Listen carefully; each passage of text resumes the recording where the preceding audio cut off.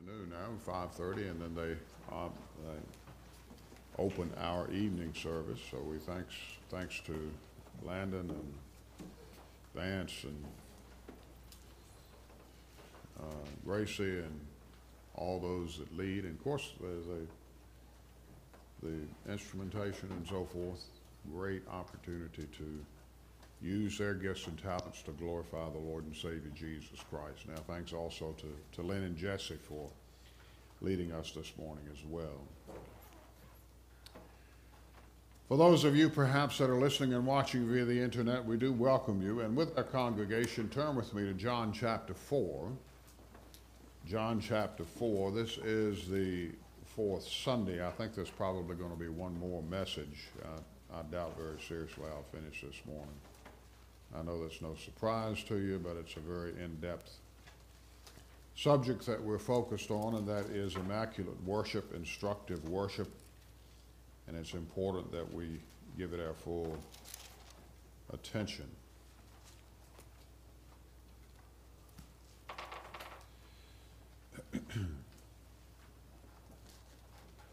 We started a few weeks ago looking at the controversial Christ. And in this, we looked at the fact that God interrupted the world for the purpose of interrogating the world so that the world may understand that the initiative of God was to save his people from their sins and to teach them how to worship, to instruct them how to worship. And every once in a while somebody will ask, well, if we're born again, why does the Lord leave us on this mortal earth? I mean, we read a passage of Scripture this morning from 1 John 2. We're tempted to love the world. Yes, we are. Jesus was tempted to love the world, but he didn't. So we're to be like Christ. And that's a difficult thing in Western culture, difficult thing around the world. So it's important that we understand that one of the reasons that he left us here, obviously, was to be a testimony to the truth of the gospel of Jesus Christ, but also that we may learn how to worship in this sin-cursed world so that when we pass from this life to God's heaven, it's not ours, it's his heaven, once we go home to be with him, that we would have at least a foretaste of what worship should be like. And that's what we've been focused on over these past few weeks. Now, this morning I'm going to back up and start with verse 17 and read through verse 26 of John 4.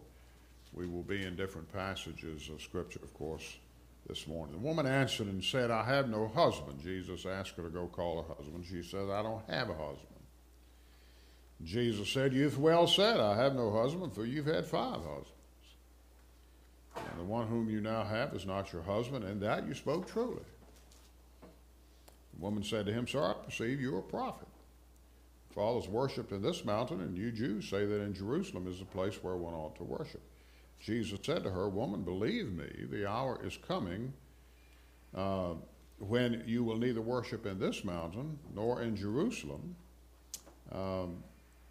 neither on this mountain nor in Jerusalem worship the Father. You worship what you do not know. We know what we worship, for salvation is of the Jews. But the hour is coming, and now is, when the true worshipers will worship the Father in spirit and truth, for the Father is seeking such to worship him. God is spirit, and those who worship him must worship in spirit and in truth. The woman said to him, I know that Messiah is coming, who is called the Christ. When he comes, he will tell us all things. Jesus said to her, I who speak to you am he. So he revealed himself as the Messiah, and that's one of the focal points of this particular chapter. It's not about the woman necessarily, although she's converted, and she goes back to her village and calls the village out, and many of those individuals are converted also. But the focus is always on Jesus Christ. In John chapter 3, and we'll look at that later on this morning, but in John chapter 3 you have a story of Nicodemus coming to the Savior. So a sinner seeks the Savior. Now that's rare. The only reason Nicodemus came to Jesus was to provoke controversy, and Jesus fell right into it and followed the controversy. We'll see that later on. John 4, Jesus here initiates the controversy. So in John 3, a sinner seeks a Savior. John 4, the Savior seeks a sinner. So John beautifully, under the inspiration of the Spirit of God, puts this in Scripture for us to teach us how to worship. They both are instrumental. Jesus told Nicodemus, you cannot go into heaven until you've been born again. You cannot learn how to worship until you've been born again. You may be a smart guy, Nicodemus, but you do not know me. And here we have a woman who likewise was smart because she tried to turn the tables on the Lord, and the Lord, being the Lord, said, nope, we're not going to go that way. We're going to talk about worship. And you don't know how to worship because you're ignorant of the one that you worship.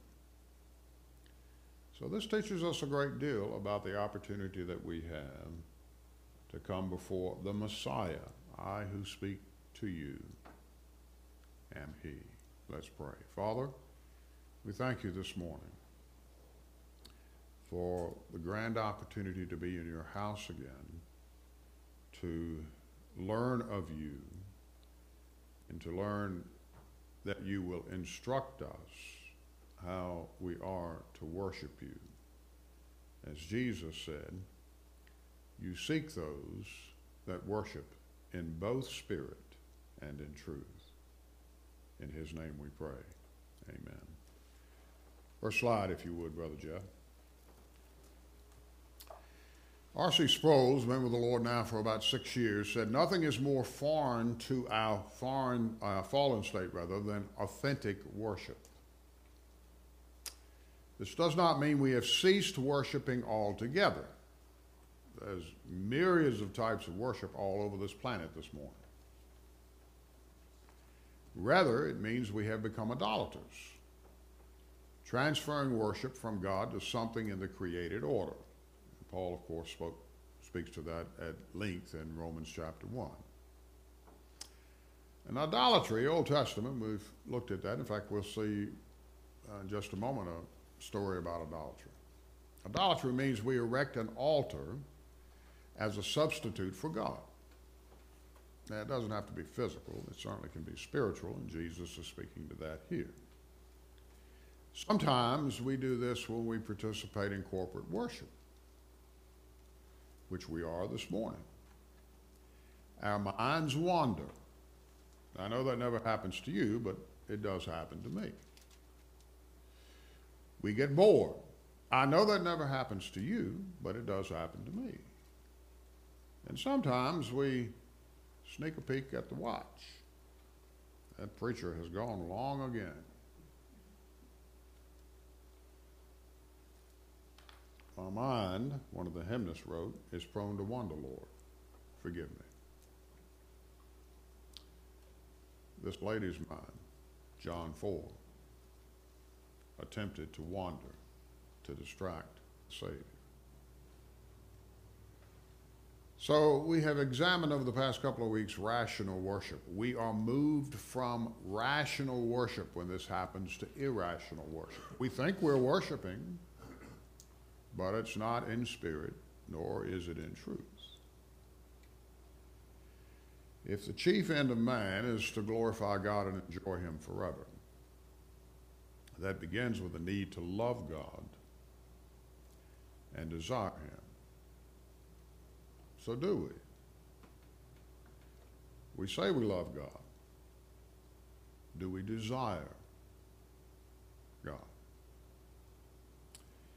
Any form of worship that appeals to our senses and emotions, which does not fully involve our minds, especially such worship that claims to be greater than or superior to mere preaching, is suspect. And we live in a day and age, in fact, it's not unique to this time. We saw last week from Acts 17, where there were those that called Paul who was preaching a babbler, a picker of seeds. But any that attempts to downgrade the preaching of the Word of God is suspect. Remember that. Any. So turn with me. You can hold your place there. We'll come back to John 4 momentarily. But let's go to 1 Kings chapter 18. We've been back and forth, Old Testament, New Testament.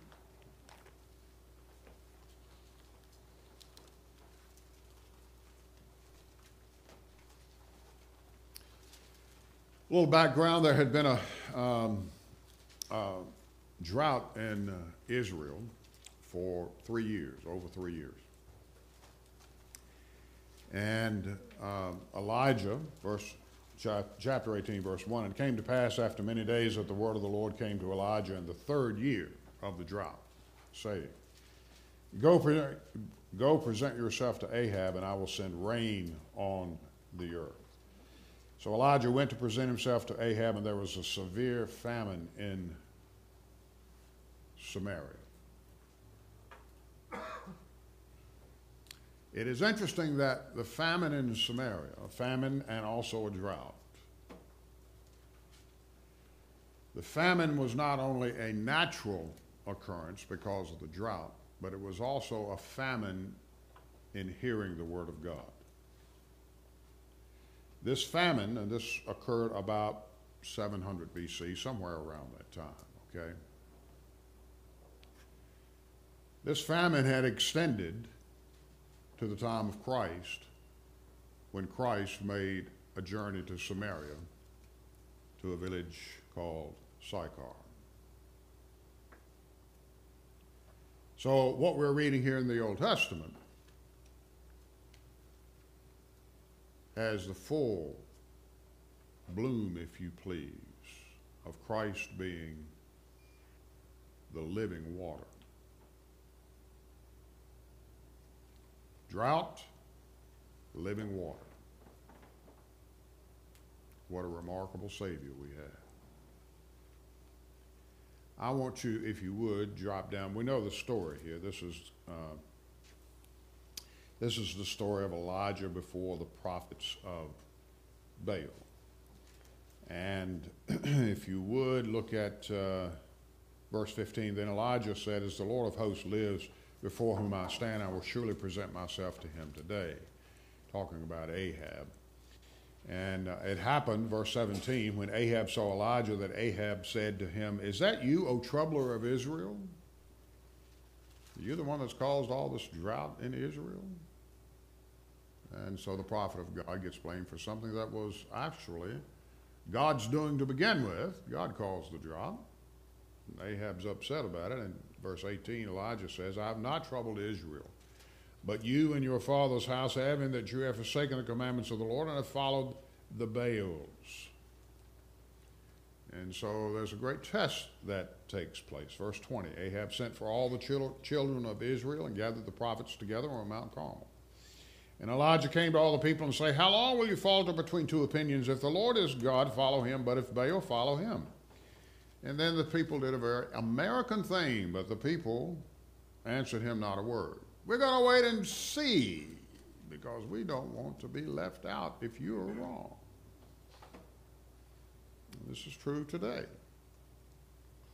People don't change.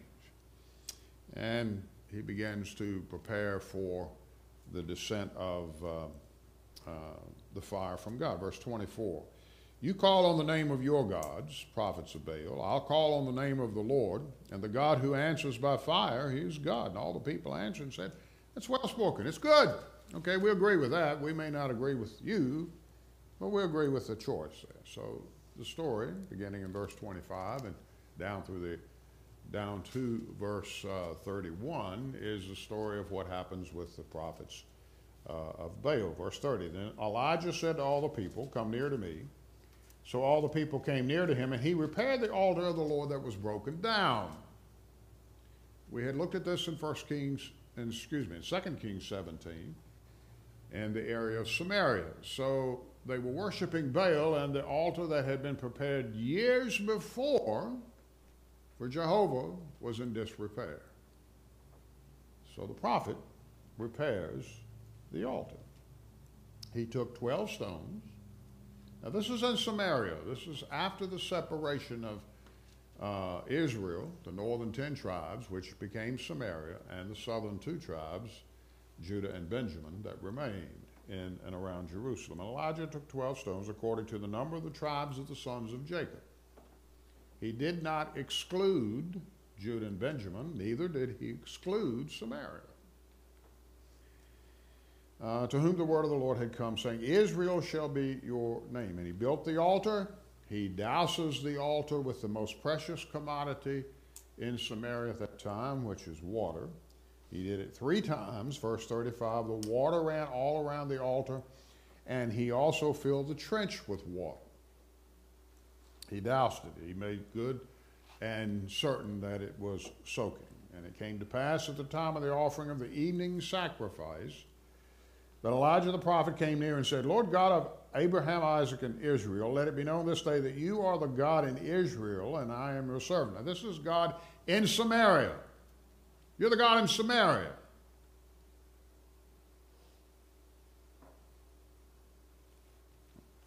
And I've done all these things at your word. Hear me, O Lord, that this people may know that you are the Lord God, and that you have turned your hearts back, and you have turned their hearts back to you again. Fire of the Lord consumed the burnt offering, the wood and the stones and the dust had licked up the water that was in the trench. Now when all the people saw it, they fell on their faces and said, okay, we agree. The Lord, he is God. The Lord, he is God. Now, do you think they're worshiping?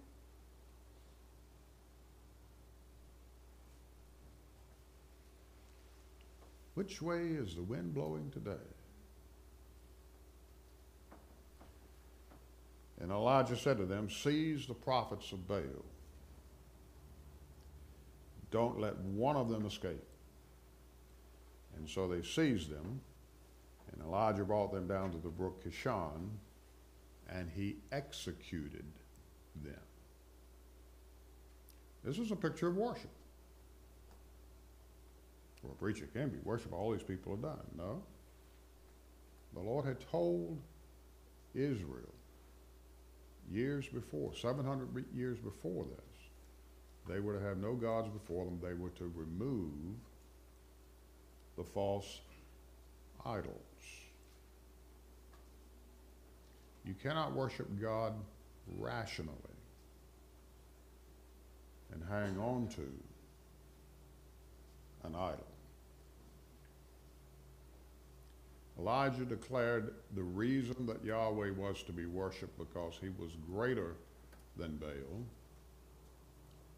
And the people humbled themselves, falling prostrate, and they worshiped God. Now, they worshiped the God that they knew because they saw the evidence of what God was going to do.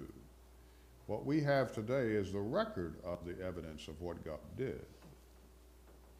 That alone should be enough to prompt us to worship.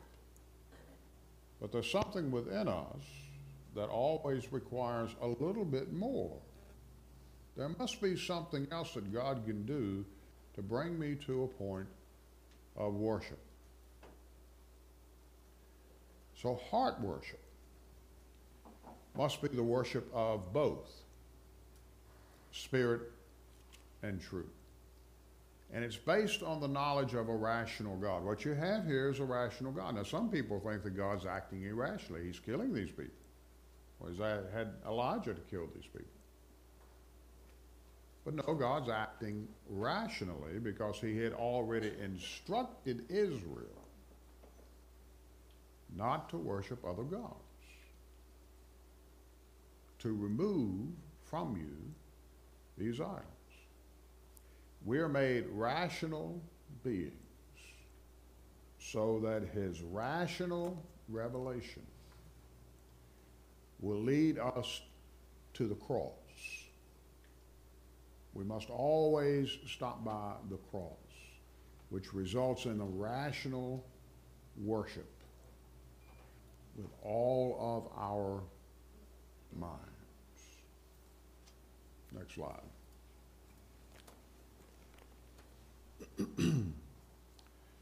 And so we know that earthly worship is imperfect. We're worshiping the Lord this morning, but we know that it's imperfect. Whatever we do in this world is imperfect. Only heavens is immaculate, and only heavens is impeccable. But as Jesus instructed the woman at the well about worship, you and I need to know about worship. We likewise need to be instructed. John Newton, captain of a slave ship that was converted, became a Baptist pastor back in the 1700s, was one of the men, along with Wilberforce and many others, instrumental in removing slavery from the British Isles, who wrote Amazing Grace, also wrote this: "Weak is the effort of my heart, and cold my warmest thought. But when I see thee as thou art, I'll praise thee as I ought." So we have to see God high and lifted up. As Elijah here before thousands of people displayed the power of God. Let's go back to John 4.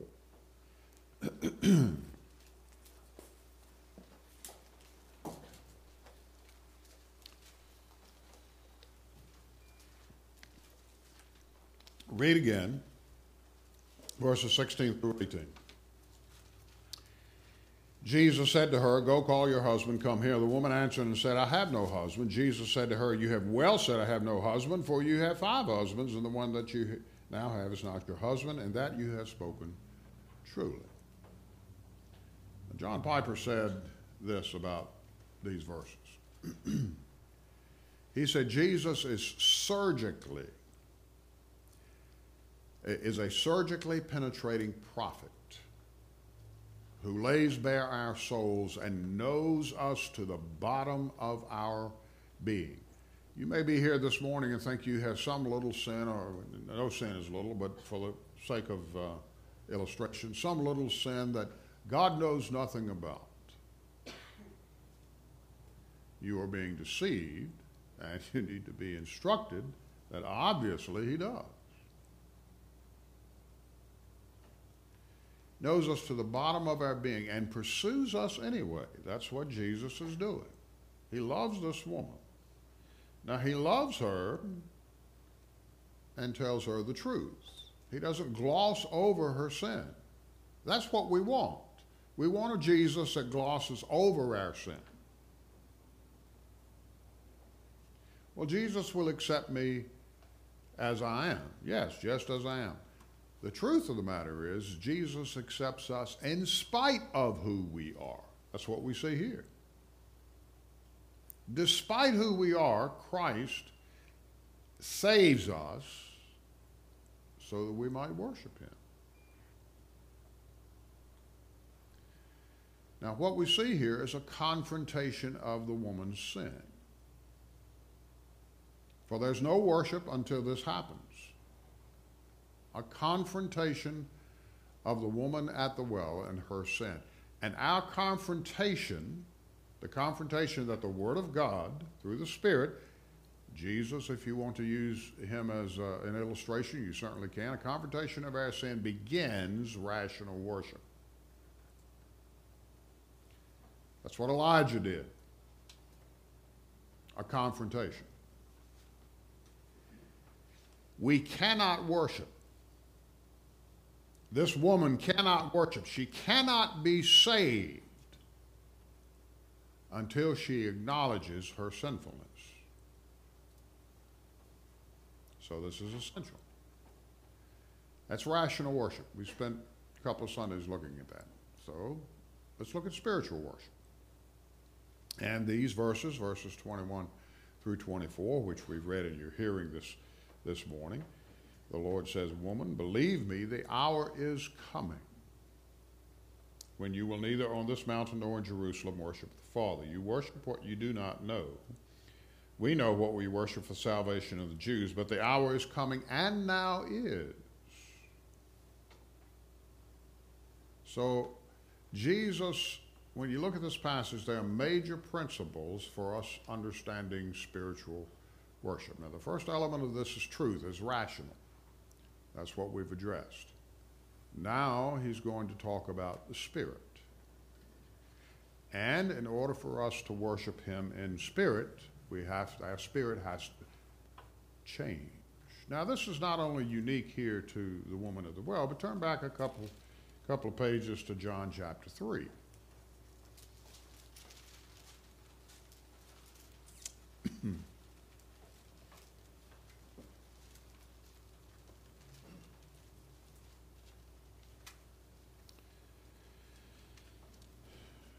Beautiful passage. There was a man of the Pharisees named Nicodemus, a ruler of the Jews, who came to Jesus by night and said, Rabbi, we know that you are a teacher come from God. No one can do these signs that you do unless God is with it. Complimented Jesus, but Jesus did not take the compliment. He answered and said, Most assuredly, I say to you, Nicodemus, unless you're born again, you'll not see the kingdom of God. You're a highly religious man. You're a ruler of the Jews, but you're not born again. And Nicodemus said, How can a man be born when he's old? Can he enter a second time into his mother's womb? And Jesus answered, Assuredly, or truly, verily, verily, or truly, truly, I say to you, unless one is born of water and the Spirit, he cannot enter the kingdom of God. That which is born of flesh is flesh, that which is born of spirit is spirit. Don't marvel that I say to you, don't get caught up on stumps necessarily. Don't marvel. But I say to you, you must be born again. The wind blows where it wishes. You hear the sound of it, but you don't know where it comes from, and you don't know where it's going. So is everyone who's born of the Spirit. Nicodemus answered and said to him, How can these things be? And then Jesus confronts him. You are the ruler of the Jews, and you don't know these things? So here is a highly intelligent, highly educated, highly religious man that was dead in trespasses and sins. He was worshiping in according to the Jews, the proper place, Jerusalem. You're the teacher of Israel and you don't know these things? Surely I say to you, we speak what we know and testify what we've seen, and you do not receive our witness. We speak what we know. I've told you earthly things and you don't believe them. How are you going to believe if I tell you heavenly things?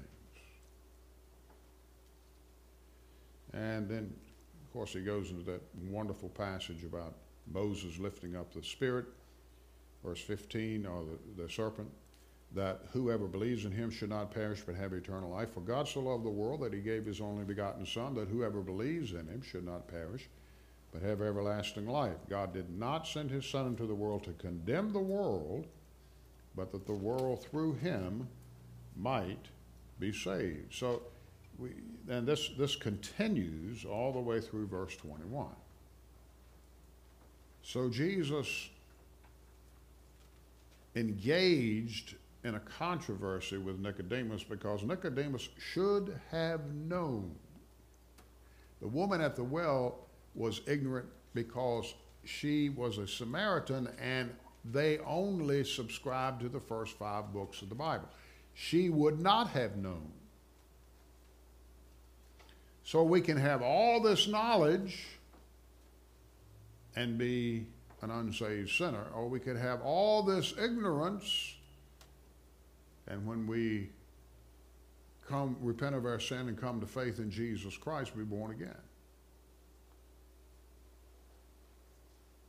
This sets the world, these 2 passages, by the way, sets the world on its ear. And we're like Nicodemus. How can these things be? Because it's the power of God that does this. William Temple, who was the Archbishop of Canterbury many, many years ago, wrote this: to worship is to quicken the conscience by the holiness of God. The fact that God is separate from us. And that there's nothing we can do about that save Jesus. To feed the mind with the truth of God. to purge the imagination by the beauty of God, to open the heart to the love of God, and to devote the will to the purpose of God.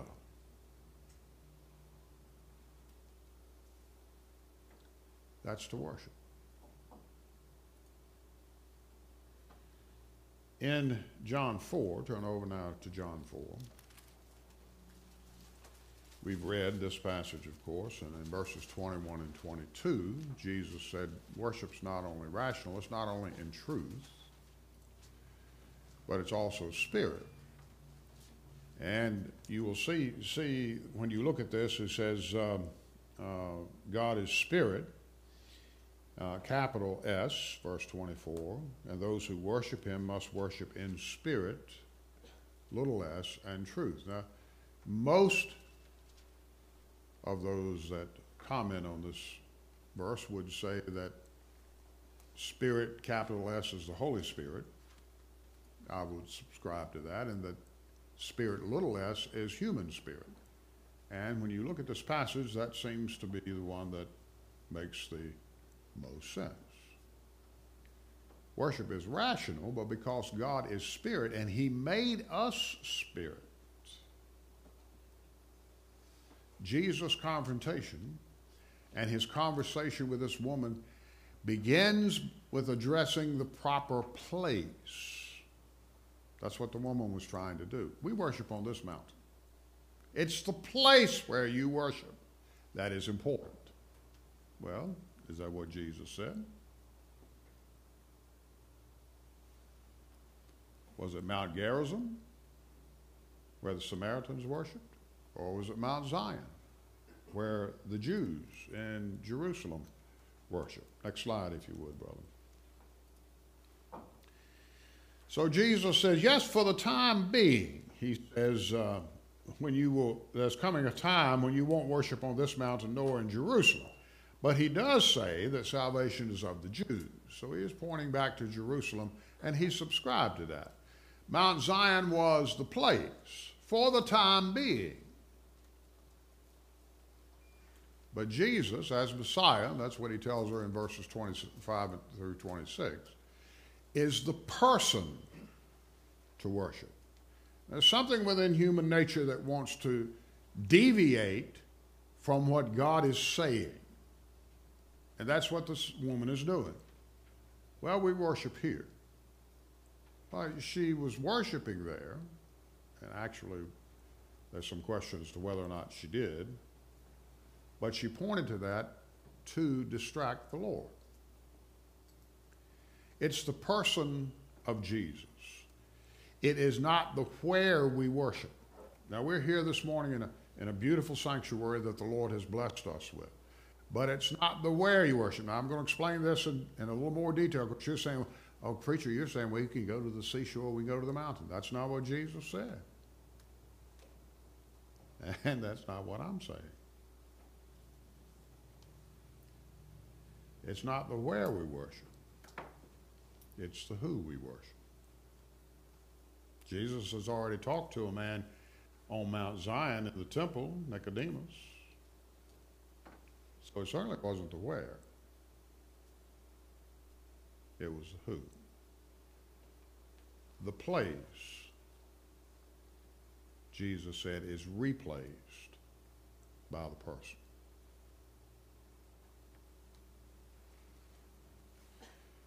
God's nature is non-physical. He teaches us that God is spirit.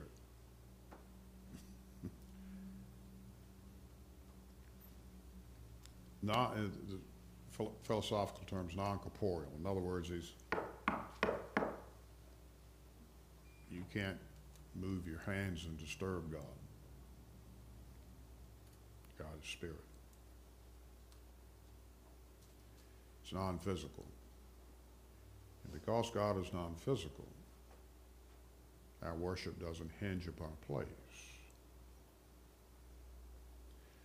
So, our nature of worship must match with God's nature. And God has a twofold nature. He is both rational,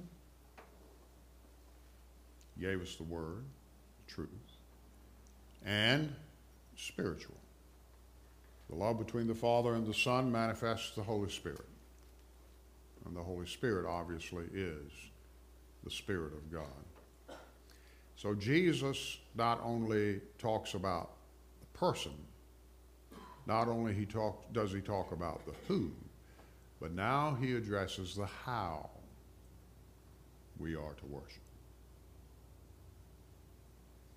How to worship. Wouldn't you like to have a little book? 5 easy steps in how to worship. Well, the Old Testament gives us some insight into this, and we'll cover this the next time. We won't cover it this morning. It's too in-depth, but we'll cover this. But see, what human beings do, what sinners do, is we take the list. Some of you are incessant list makers. You know who you are. And so we start to make the list. You got to do this, this, this, this, this, this. And that's what we want to know about worship. Well, I had my prayers. I can check that off. I had my Bible reading. I can check that off. I went to church. I can check that off. I went to give to tithe. I check that off. I pray. I do all of these things. But that's not worship.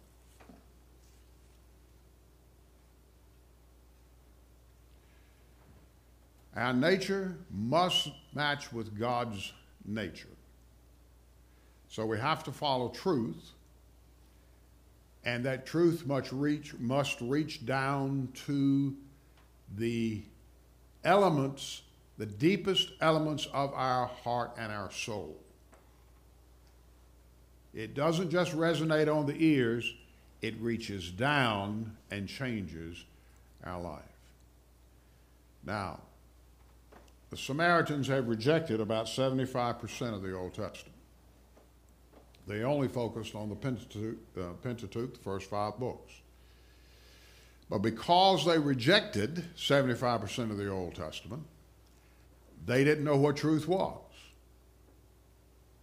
Now, Nicodemus, on the other hand, subscribed to all the Old Testament, but still did not see the Messiah as he stood directly in front of him. So we can know these things, and that's what Jesus said to Nicodemus. How is it, Nicodemus, that you know these things? You're the teacher. You should know these things, but you don't. So, worship has to be in truth. In contrast to the Pharisees, Nicodemus was a Pharisee. Their focus was on externalism and their self-righteousness.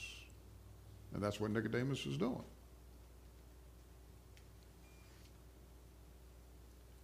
Worship must be spiritual. And Jesus goes into that depth of detail in John 3 and mentions it, of course, here in John chapter 4. Because the Trinity is spirit, our worship must be in spirit. And our worship is not found in mountains or seashores. And while we worship in this building this morning, this is a sanctuary. The place that believers worship is here. We come to be assembled. That's why we're here. It wasn't the temple that saved. It was the Trinity. And how we get that confused.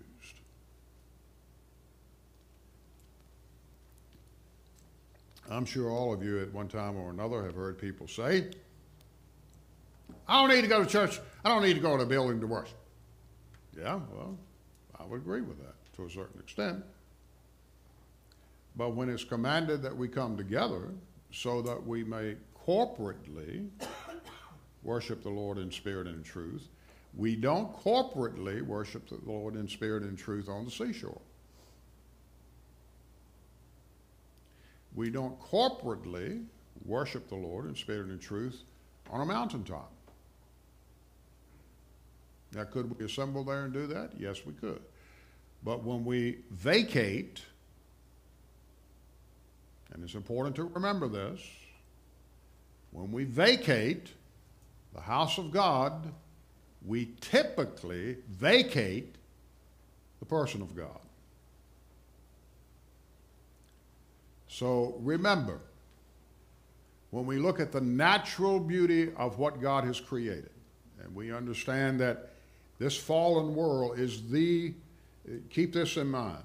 When we look at this world, I'm privileged to travel all over this globe, and there are beautiful places all over the earth, not just America.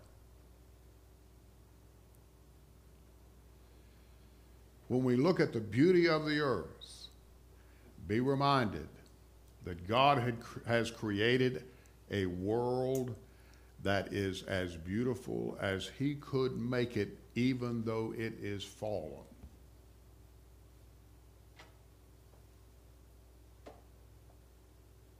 What a God we serve. And yes, I've been moved when I've seen the majesty of mountains. I've been moved when I've seen the seashore and all manner of things. Okay, the deserts. Deserts are beautiful. Rivers, you folks have, you know exactly what I'm referring to.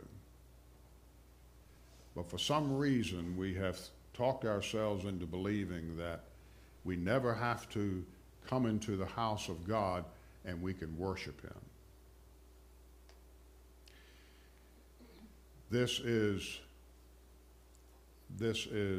countered by Jesus on every single Sabbath day He was on the earth.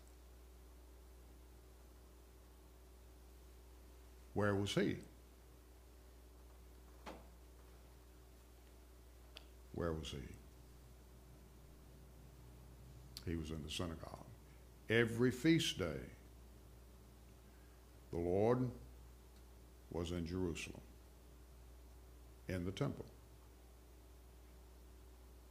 The person we are to worship went to the place.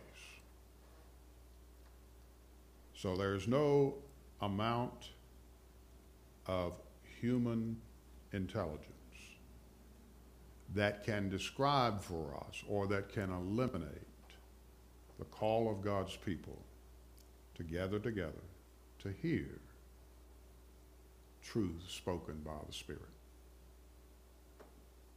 Now, is it okay to go to the mountain, go to the seashore, and all these other places? Absolutely. Absolutely. But when it becomes a priority, we have displaced the person for the place.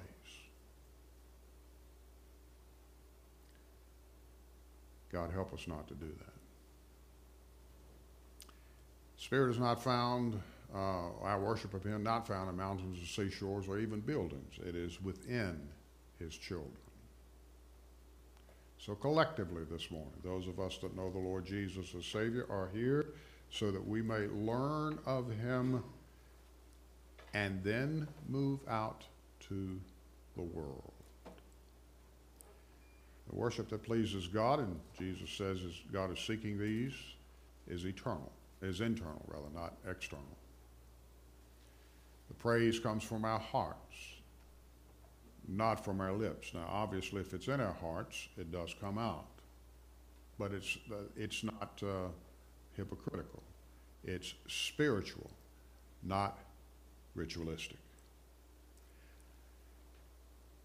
Our changed spirit. See, this woman, neither Nicodemus nor this woman had a changed spirit. Not before Jesus confronts them. Neither one. Our changed spirits are moved to Him, moved towards Him in love. Why? Because His Spirit has entered our spirit. We then obey. Problem with the Samaritans, they didn't obey. Problem with most people, myself included, is we don't obey. If we love, we obey.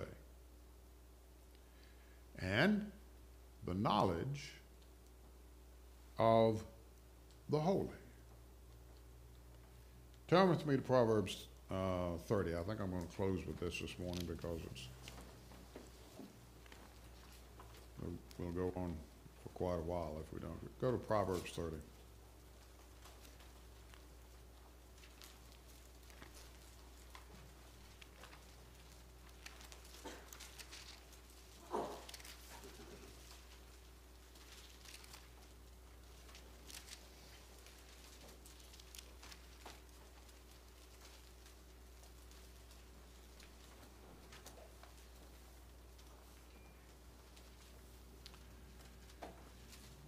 The last two Proverbs, or at least this one in particular, of the chapters that we have here, in chapter 30, is not written by Solomon. It was written by a man by the name of Agur, the son of Jacob, his utterance. This man declared to Ithiel, and to Ucal. So we think that Solomon included it, or was included in the book of Proverbs, because it spoke to his heart. And Agur says this: "Surely I am more stupid than any man, and do not have the understanding of a man. I neither learned wisdom, nor have knowledge of the Holy One. Who ascended into heaven, or descended? Who has gathered the wind in his fist? Who has bound the waters in garment? Who has established all the ends of the earth?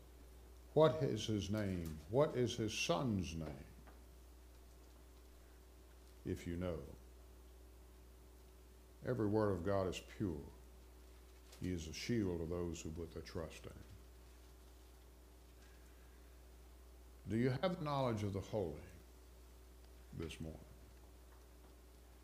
And is the knowledge of the holy a spiritual knowledge found in the truth of the Word of God? Has it moved you to confess your sins? Have you acknowledged your sins? We find that the woman at the well did.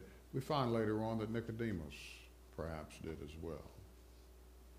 An acknowledgement of sin is primary to understanding the need for rational and spiritual worship.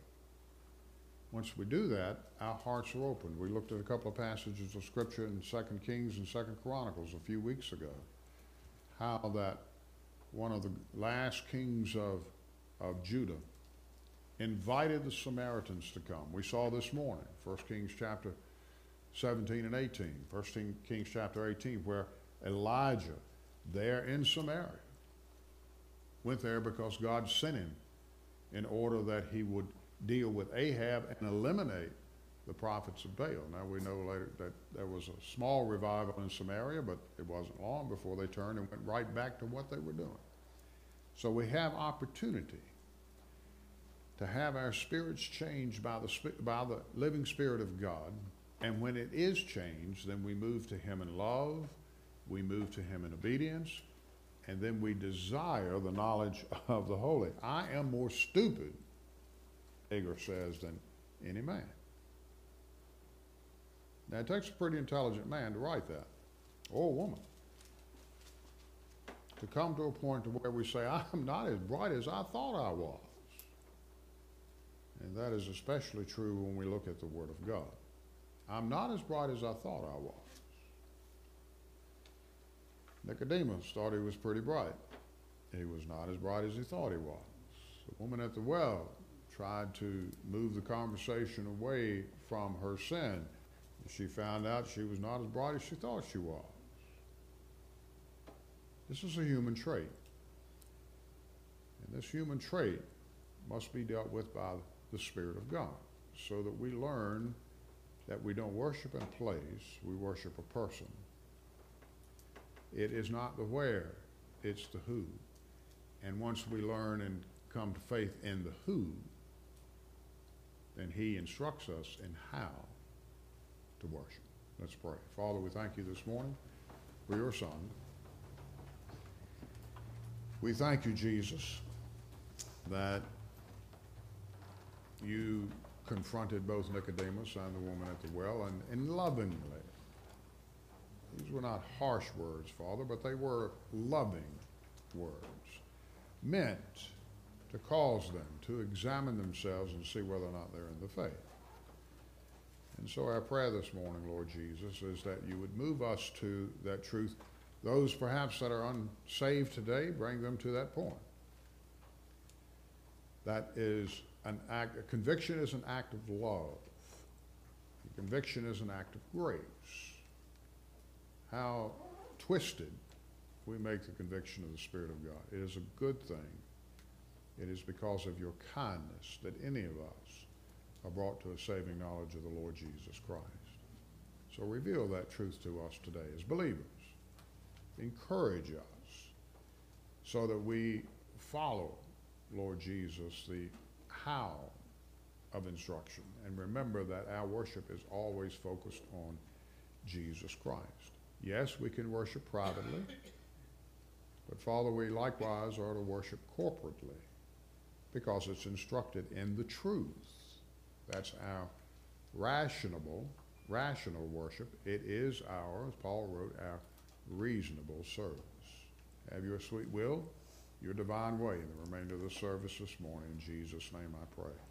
Amen.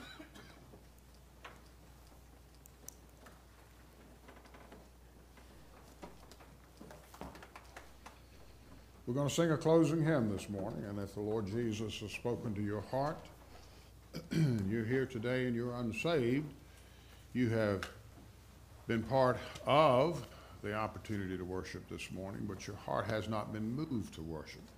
And perhaps that first opportunity is that the Lord, the Spirit of God, is moving in your heart to change you so that you can joyously worship Him in spirit and in truth. As we sing this morning, you can make your way out of the pew. We can take you to a private prayer room, and they'll lead you to a saving knowledge of the Lord Jesus Christ, and you can learn. You can be led to Him, but you can learn also, begin to learn the knowledge of the Holy. That's vitally important. A.W. Tozer wrote a little book many, many years ago called that, The Knowledge of the Holy. We need that.